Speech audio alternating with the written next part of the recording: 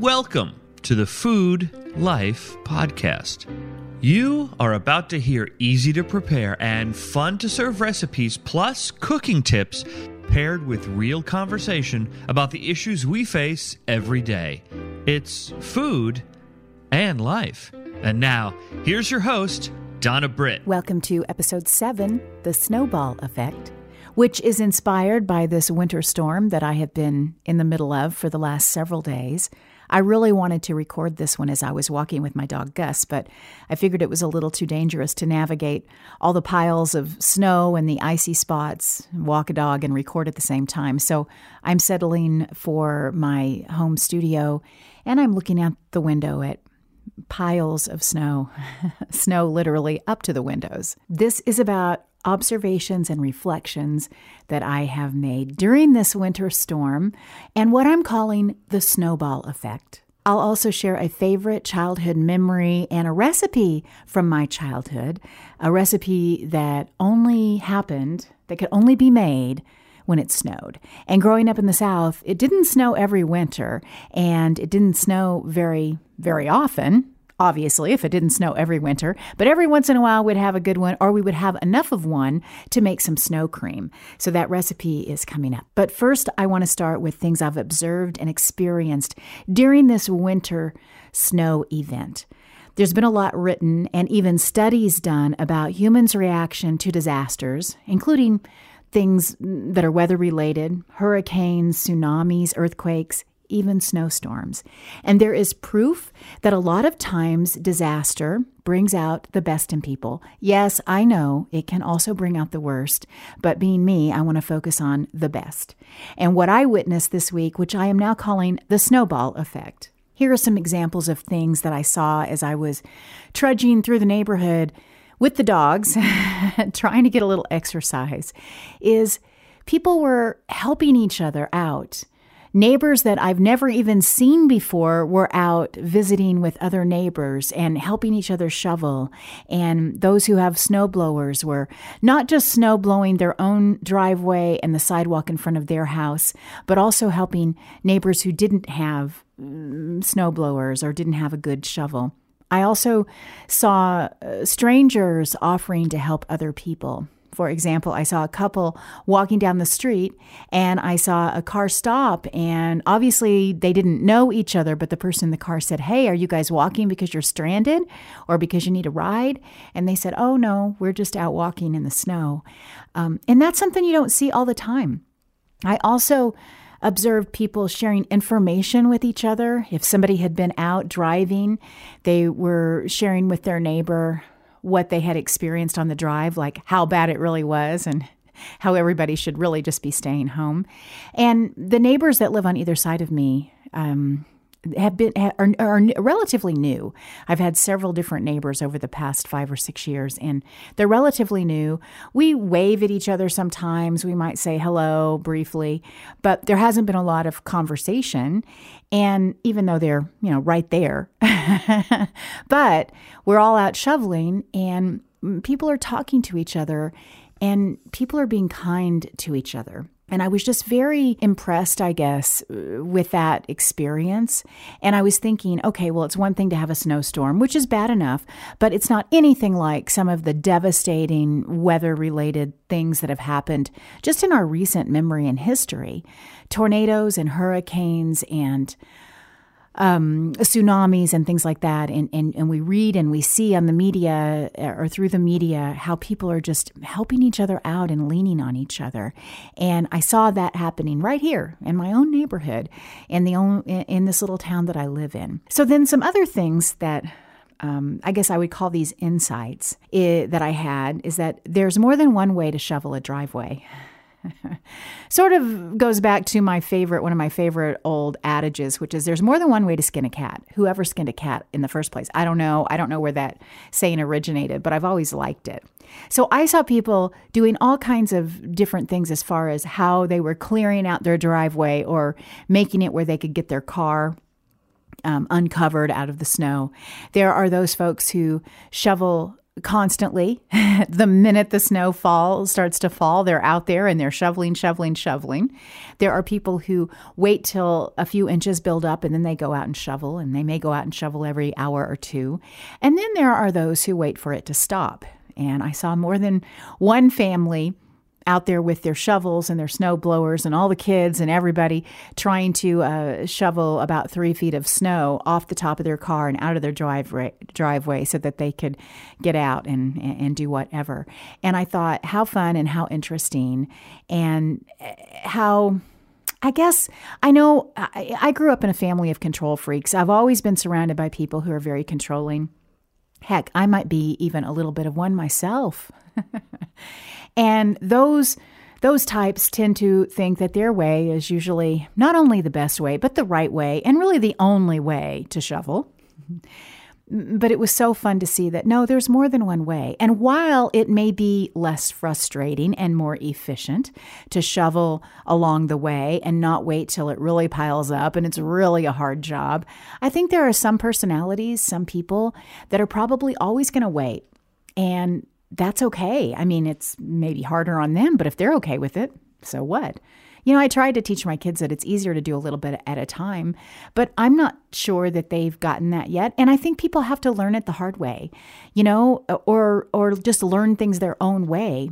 And what they decide to take away from their lessons is really their own business. And sort of adjacent to that is there's more than one way to get to the mailbox, because I was trying to get to my mailbox in the usual way. And it's like a community mailbox, you know, where you have your key and you go unlock your little slot.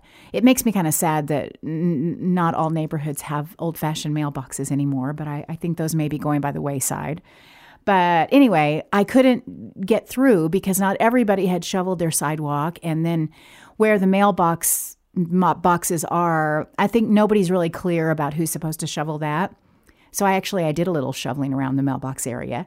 But first I had to get there and I had to take a different path, which reminded me that, you know, you get into your rut, you get into your routine, you get into your circle, and it's really easy to do the same things the same way all the time. And part of that is because maybe you feel like this is the best way to do it. This is the best path to take. But this winter weather, Mother Nature thing reminded me that it's not the only path to take. And I actually kind of had fun with it, figuring out how to get to the mailbox a different way. I sort of felt like I was in this Arctic Circle, North Pole maze. And there were a couple of times I was like, oh, I can't step there, or I'm going to go down up to my waist and get stuck in the snow. And that wouldn't be a good thing. So it was a little bit of a mind puzzle. But it was refreshing to realize and kind of exciting to discover another path to the mailbox. And all of this was really about Mother Nature and what was happening around me and how it was nature's way, intentionally or not. But nature's way is just the way. And how this much snow, and even less snow, anytime there's a snowfall, it quiets everything down. It calms everything down. Usually I can hear traffic on the street behind my house.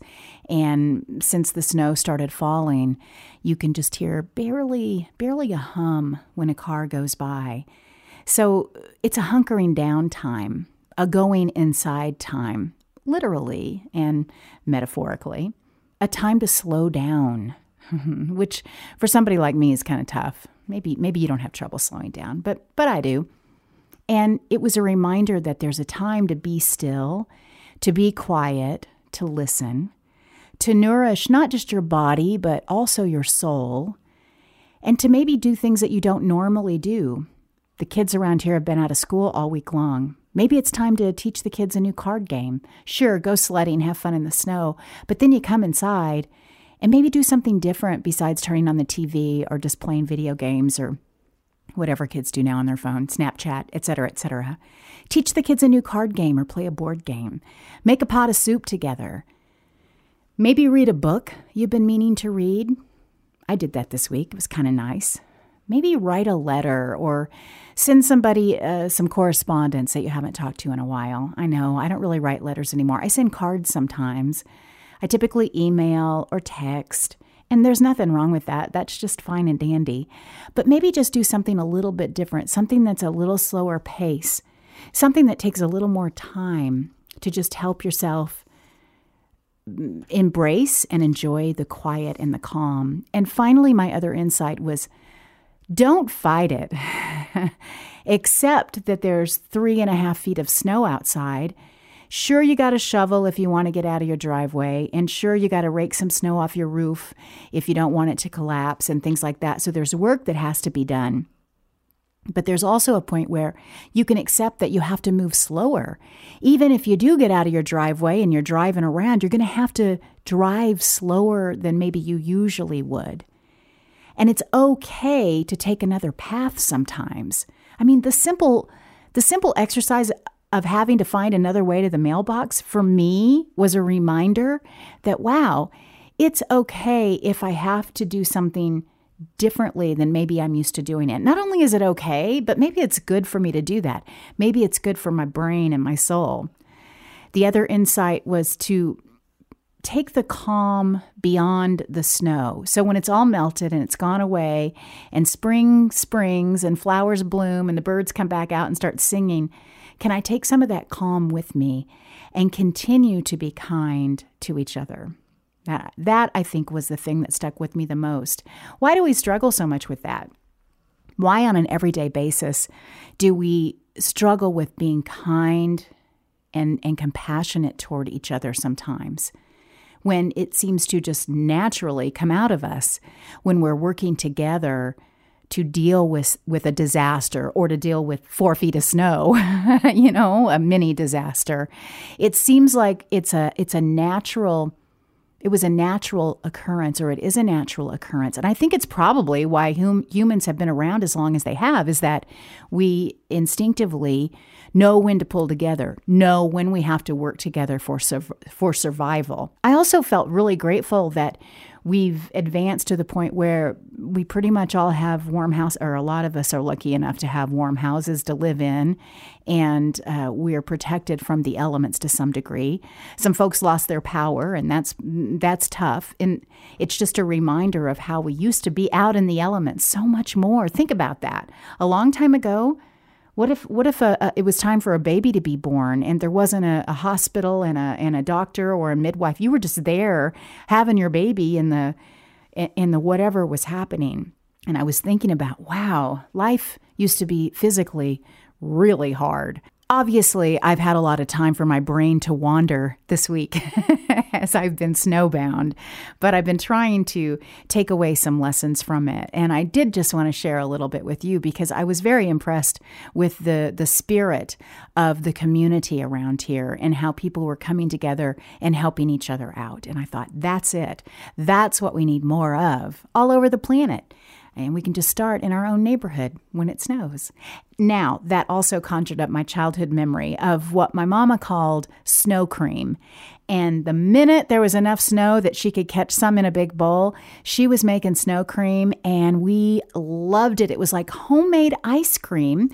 And I thought, wow, I wonder if that was just something unique to where I grew up or my family. But heck, I got online and I was surprised. There were snow ice cream recipes all over the internet. It was just kind of crazy. And I thought, wow, let's see if I can remember what my mom did and share that with you. So here's the recipe for snow cream. And yes, it is okay to eat snow as long as it's clean. And you can know that it's clean if it's a lily white. And you don't want to collect any snow from near the street or any snow that has any debris or dirt in it. Really, the best thing to do is set a bowl outside while it's snowing. But if the snow has already fallen and there are just piles of it everywhere, find a clean pile and collect yourself about 8 cups of snow.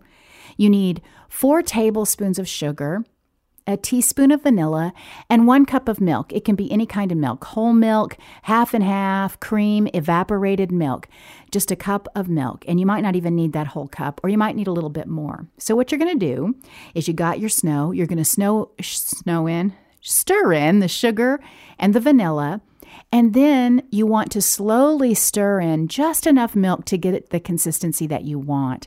And it's not going to be like hard ice cream. It's going to be more like soft serve or homemade ice cream. And the thing is, after you get it all mixed up, if you wanted to, you could put it in the freezer and let it get harder. But we always ate it right then fresh. So you have your cream, your snow cream mixed up. You put it in a bowl and put some sprinkles on top or whipped cream or chocolate syrup or whatever you want. And there you go. It's snow cream. Thanks, Mama. And I thank Mother Nature for bringing this snow that took me back to my childhood so I could remember snow cream and have that wonderful, fond memory of it. So I think that just about covers it. I've been thinking about this for the past several days, almost a whole week, as I've been walking in the snow every day and observing. And every day I took a walk, I thought of something else that I wanted to share. But I think that I covered the observations and the big insights that I had. And I hope they mean something to you. You can go and review them and see them and get the recipe for snow cream and see some more beautiful pictures from my photographer, Tamby Lane, online at foodlifepod.com. And while you're there, send me a note and tell me what kind of recipes you would like to hear and what kind of life things you would like for us to be talking about here on the Food Life Podcast. I'll talk to you again next time. Bye-bye.